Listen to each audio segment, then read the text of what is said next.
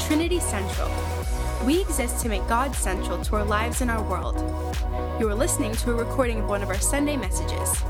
For more information, please go to trinitycentral.org.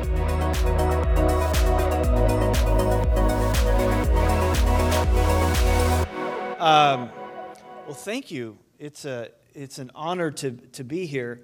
There's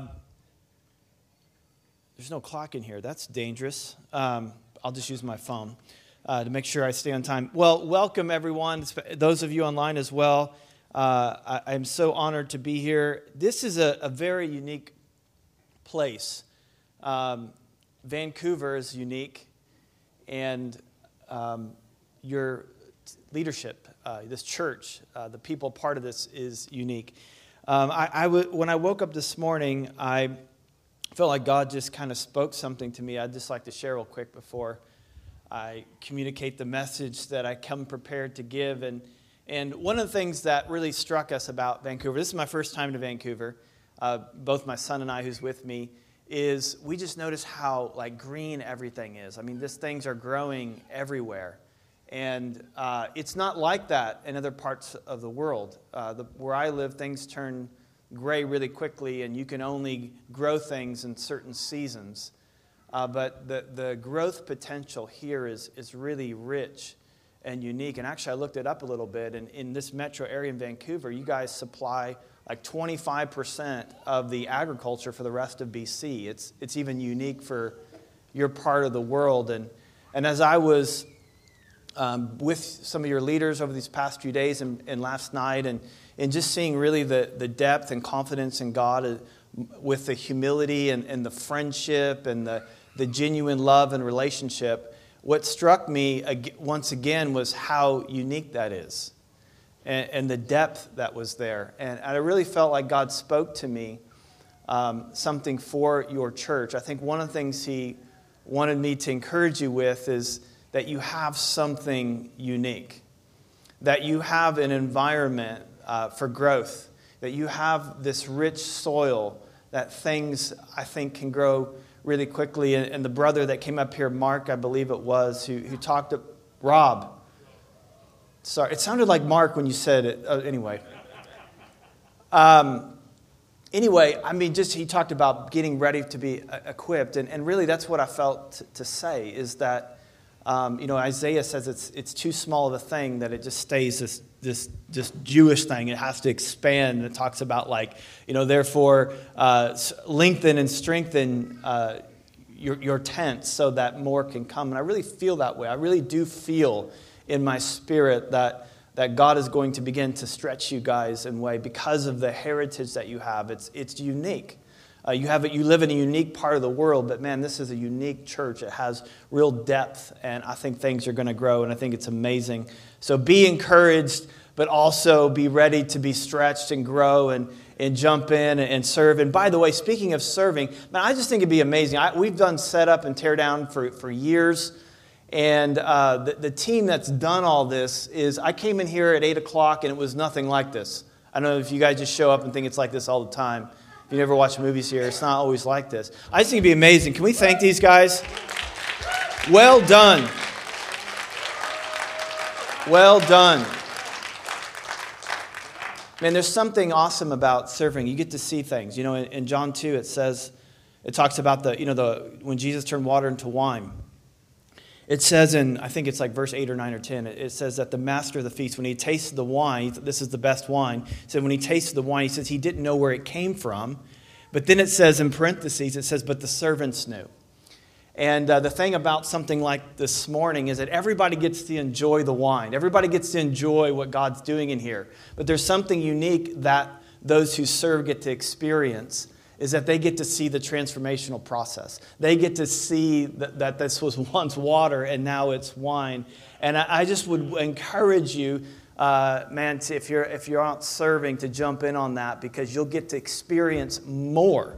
It's not that you experience less. Oftentimes when we think about serving, it's I'm going to have to give something up, but you're actually going to experience more. In fact, I talked to Chris on the way in, who gave me a ride, and he was just talking with excitement about what he gets to do this morning and turning this all in. And so, man, just want to encourage you to do that. Well, I want to talk to you out of 1 Corinthians 6, if you want to turn there. It'll be on the Sky Bible up here if you can't, if you didn't bring one. But for the first, I just got to be honest, for the first 23 years of my life, I was very confused by the whole church scene. I just did not know for the life of me. Like, I would come and sit in a meeting like this, and people were raising their hands and clapping and singing, and it just didn't make any sense to me. I was very confused why people would sing. I was very confused why people would dunk people in water.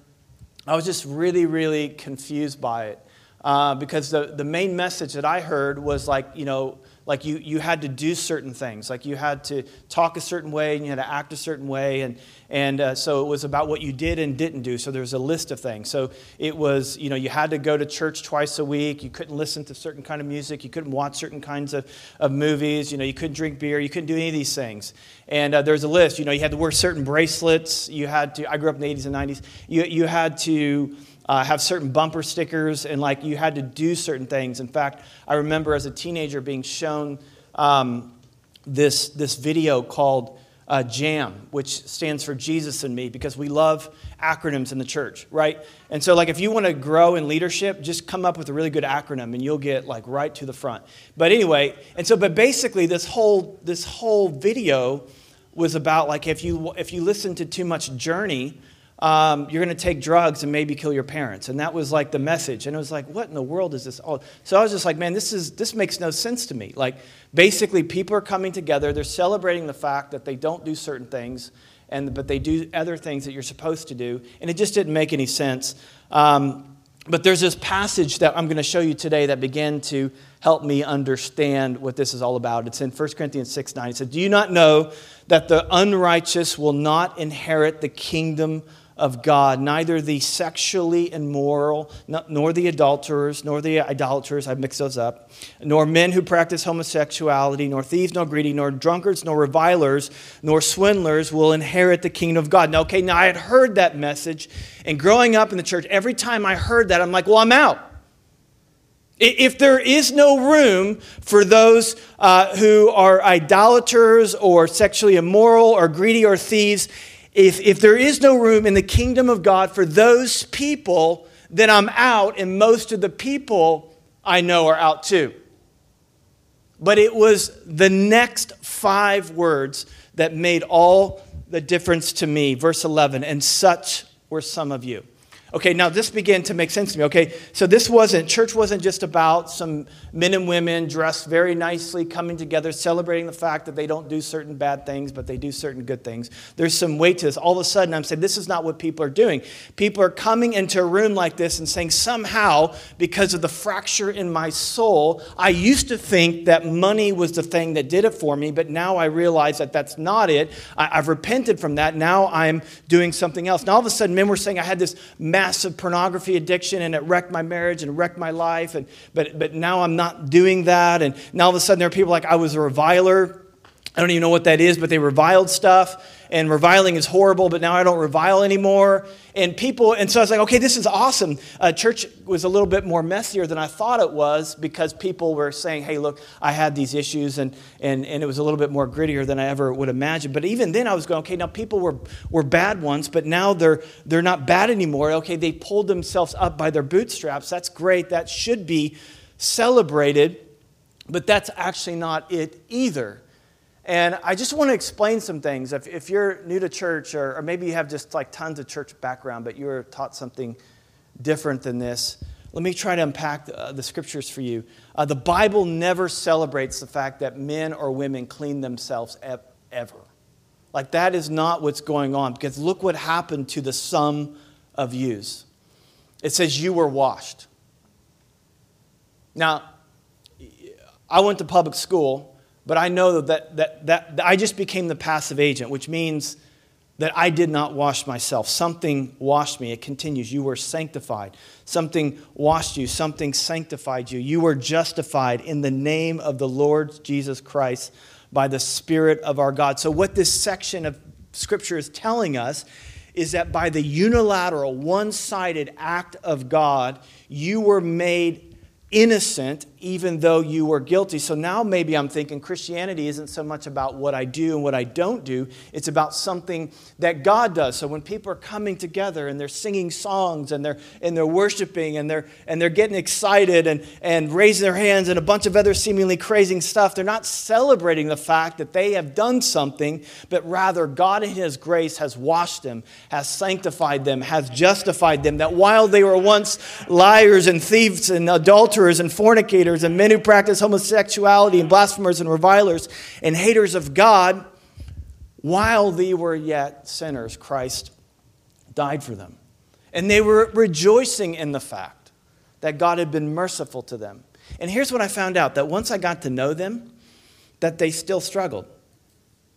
And that was the amazing thing. Like when you really got to know them, they weren't perfect now. In fact, some of them, not all of them, were honest about their struggles. And here's what I found really fascinating, that the more honest they were about their struggles, it wasn't that they became less confident, less joyful. They became more joyful, and they became more confident because now they were living in the mind-boggling reality that the creator of the universe descended to this green and blue planet we call Earth, that He walked a perfect life.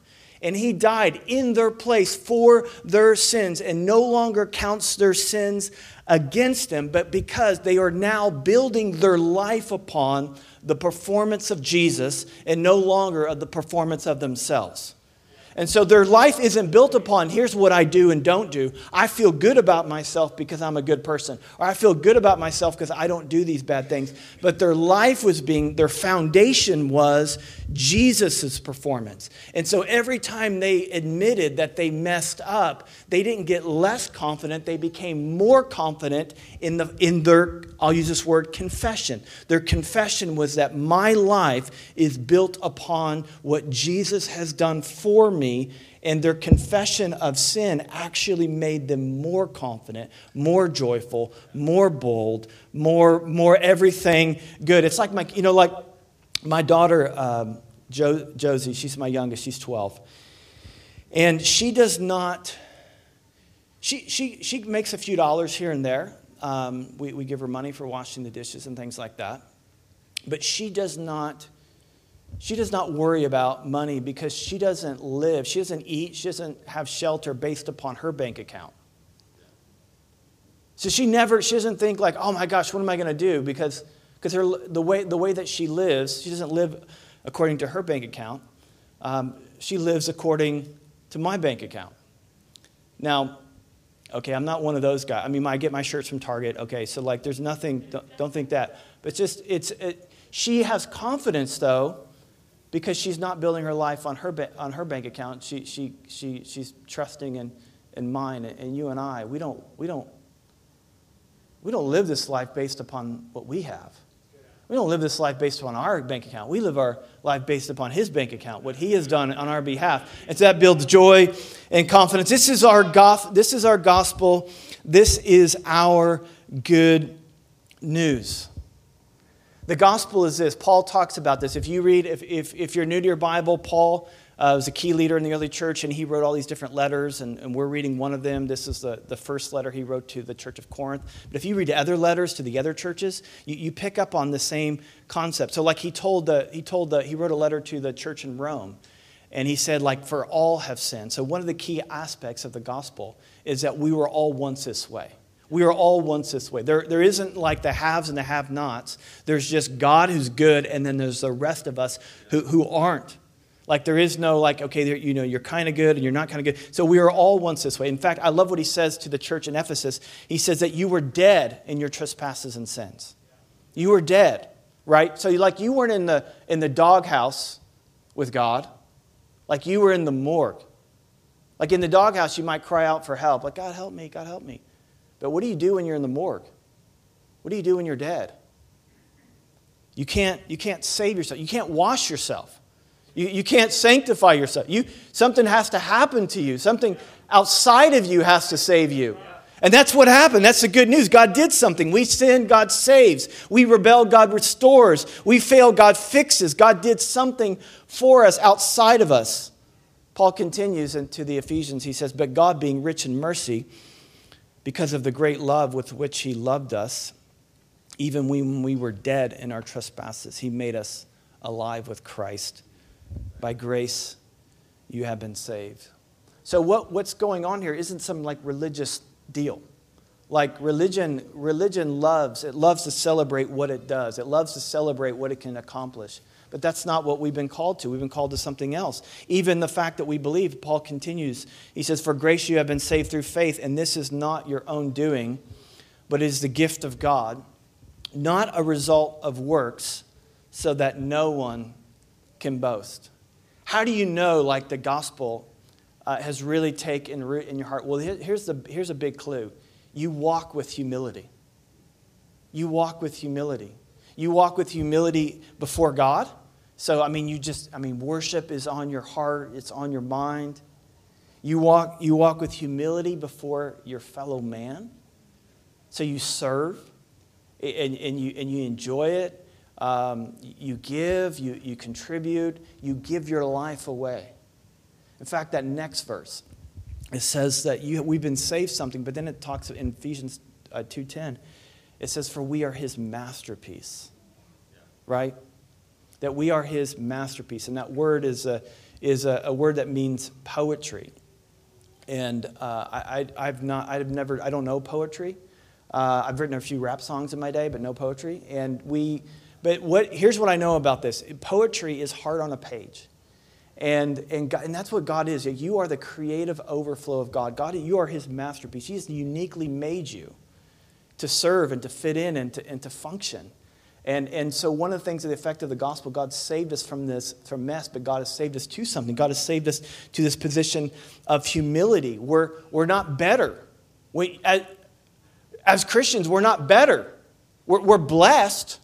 We're more blessed, but we're not better. God calls us to humbly walk before God and our fellow man and worship. So here's what happens to you. Let me explain the gospel to you. Let me explain to you why people come to church and sing songs. And so if this is all new to you, and maybe you're like me, it's like, oh man, this is crazy. It is kind of a weird scene when you think about it. People singing songs, raising hands, drinking out of very tiny cups. Next week we're going to dunk people in water. That's kind of weird. But what's happening here is we're not celebrating the fact that we have cleaned ourselves up. But here's what we're doing. What is happening is that while we were revilers, while we were drunkards, while we were liars, while we were adulterers, in the middle of all that, the Holy Spirit of God, by the predetermined, weird will of God, whispered to that very dark place of our soul, I love you. I love you. We were like, me? You can't love me. I'm a liar. You can't love me. I'm a drunkard. You can't love me. I'm addicted to pornography. You can't love me. I'm a religious bigot. But in that moment, when God loves you in that place of brokenness, that place that you think no one sees, and he speaks to that, you respond with a passion that I will love you and I will pursue you and I will give you everything that I have. So why are people singing? Why are people giving away money? Why are people serving? It's because God has come to that dark place and he has washed. He has sanctified. He has justified. And what the church is a place where people come together and with great joy. There's this parable Jesus says, what is the kingdom of God? What is it like to come into relationship with Jesus? Here's what it's like. You find something so valuable. You find something so valuable that with joy, you will sell everything. And everything, I mean everything. Your career, your finances, your sexuality. There's nothing greater. There's nothing better than his love in your life. And that's what people are doing. That's why we're gathered here. That's what we want to see. That's what we want to spread. We're not trying, our invitation isn't come be like us. That's not our invitation. Our invitation is there's room. There's room at the cross. There's room. Come, it's him. Pursue him. Love him. Experience him. It's something deep. It's something abiding.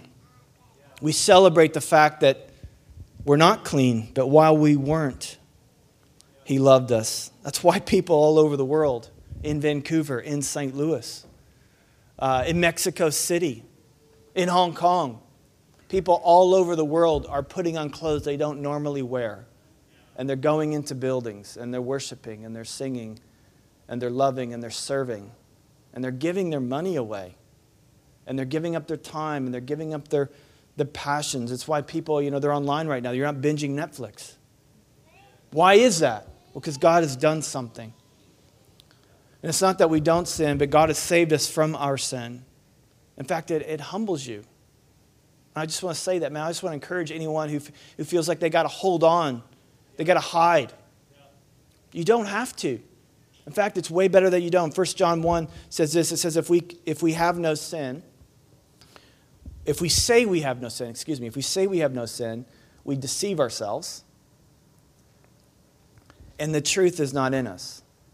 If we confess our sins, He is faithful and just to forgive us of our sins and to cleanse us from all unrighteousness. Now let me show you something right here.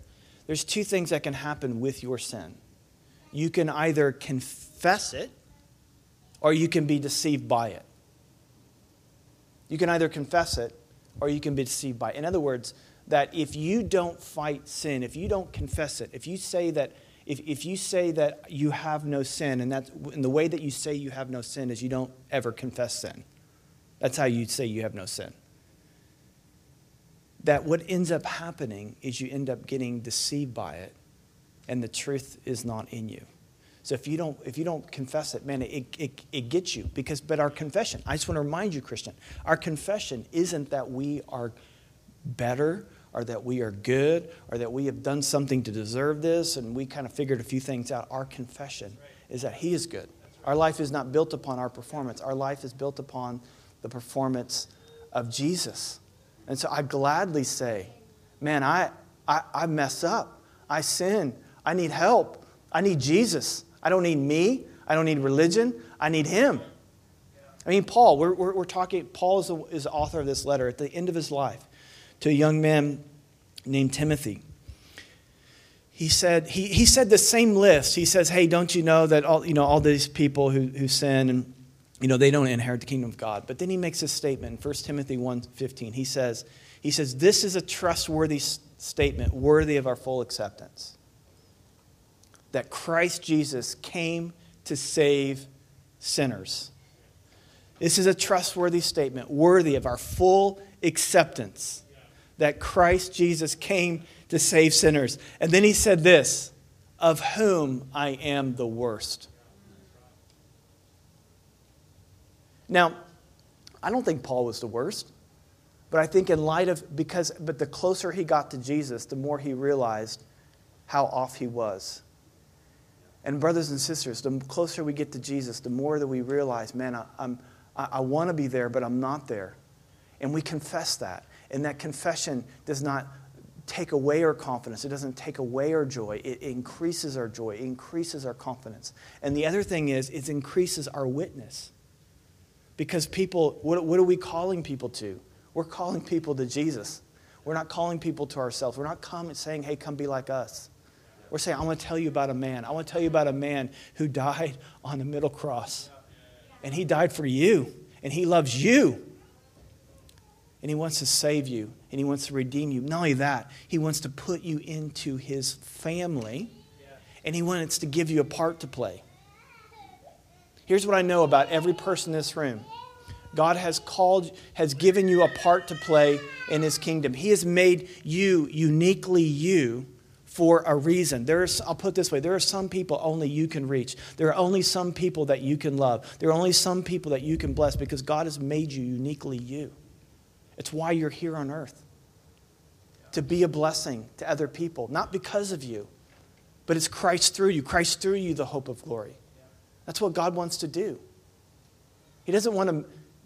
He wants to live inside of you and live through you and bless other people and make a difference. Have you ever asked a question? Have you ever asked this question? Why am I the way I am?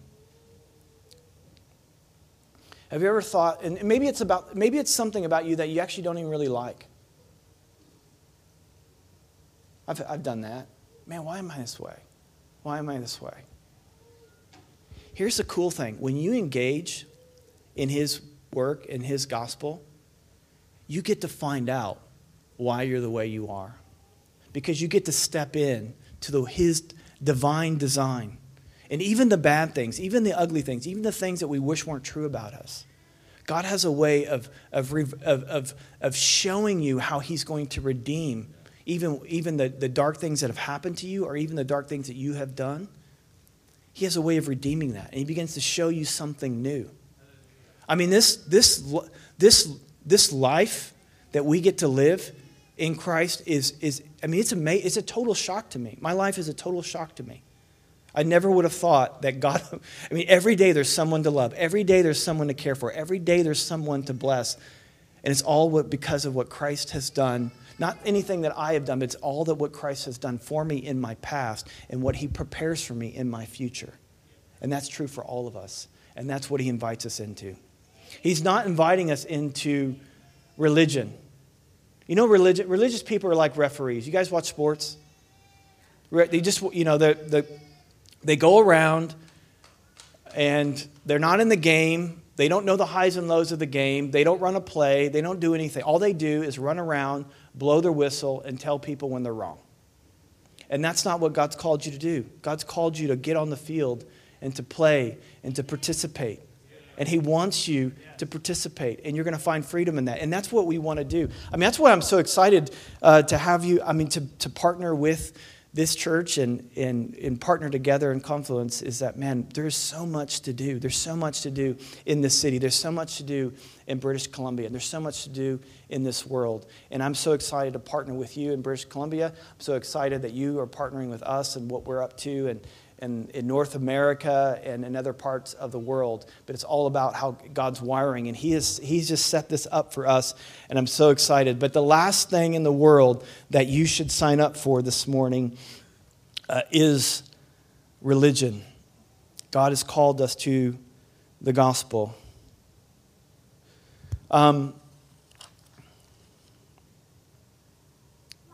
Here's what I want us to do. Here, why don't we stand? Let's do this. I want to pray for you. I want to pray for us. The band can come up. I might be a second, but you guys strong legs, right? Yeah, come on up. Okay, come on. Can we give the band just a round of applause for serving us? The new song was fantastic.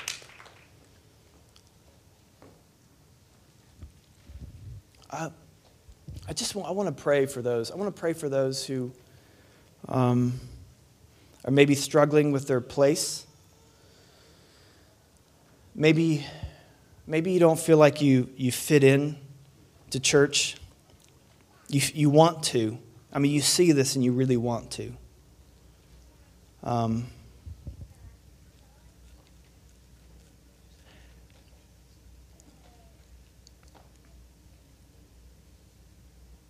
I just want to free you from this idea that you have to perform to fit in.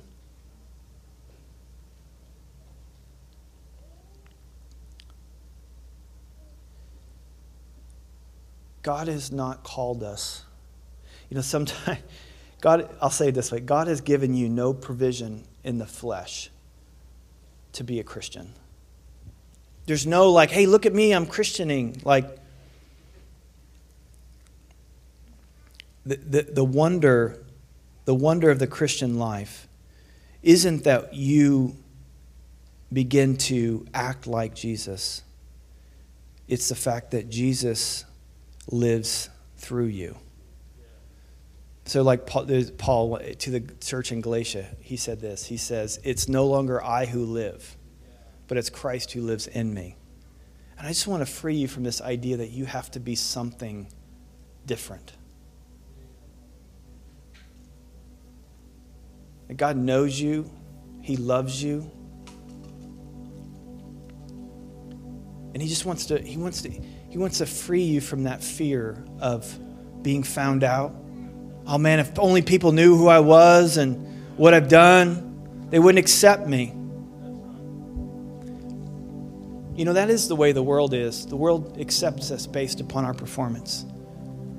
But God accepts us based upon the performance of Jesus. And what we're trying to do here at Trinity is that we want to treat each other. We don't want to treat each other according to the flesh. Paul says this in his second letter to the church in Corinth in chapter 5. He says, we no longer treat each other according to the flesh. We once viewed Christ this way. We once viewed Christ according to the flesh. But we are now new creations, created in Christ Jesus, which means that we don't treat each other according to our performance. Our love and our affection for one another is based upon the performance of Jesus and his love for us and his love through us to each other.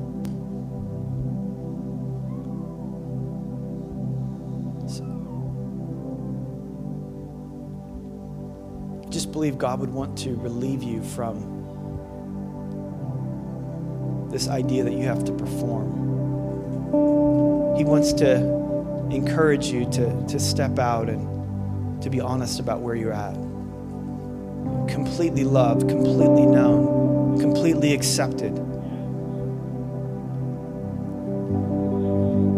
You know, that was one of the things I thought growing up, is I thought, like, man, even if I wanted the church, I don't think the church wants me.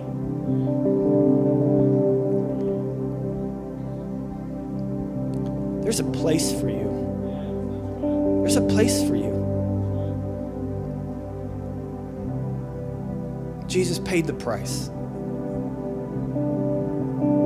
He paid the price with his own life. He loves you so much. He's so proud of you.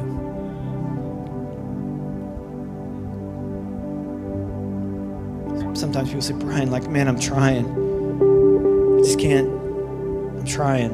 And man, I just want to lovingly say, well, that's your problem, is you're trying. Stop trying. My daughter, when she was, we still have this picture.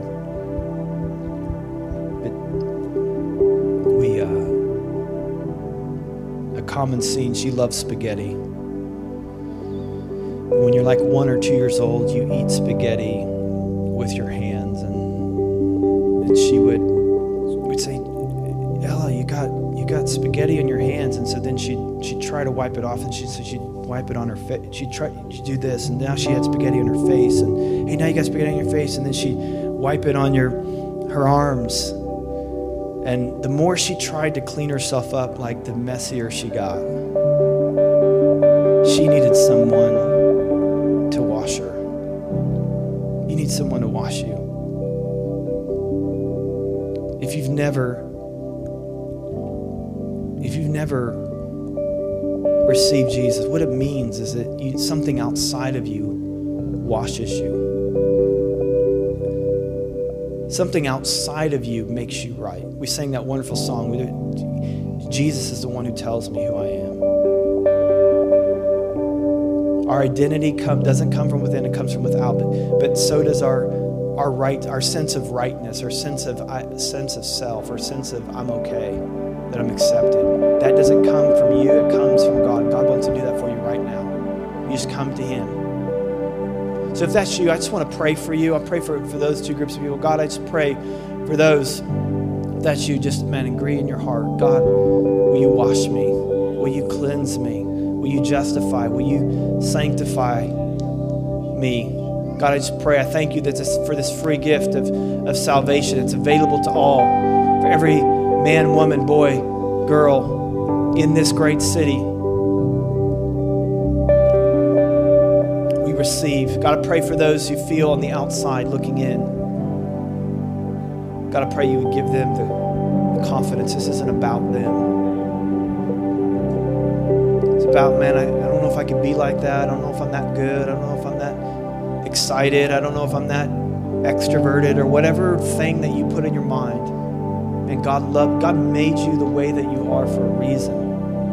He loves you, wants to use you, make you a player in his kingdom. He wants to put so much meaning in your life, you won't know what to do with it. Lord, I thank you. I thank you that you're calling people to yourself. I thank you that you are building your church. God, I thank you for the men and women in this church. I thank you for the rich heritage, the leaders, those who've sacrificed so much to get this church started and continue this church. I thank you for these days to come. God, I just want to pray into their future, the equipping, the expansion, the lengthening. God, I just pray you breathe on this church. Just God, I pray the gospel would go out. I just see all these seeds, these rich flowers. I just see God blowing on these flowers and these seeds just going everywhere. God, may it be. Just receive what the Spirit of God would want to do and just speak to you once again. God, we never would have chosen this. This is your doing. We honor you. We worship you. We love you.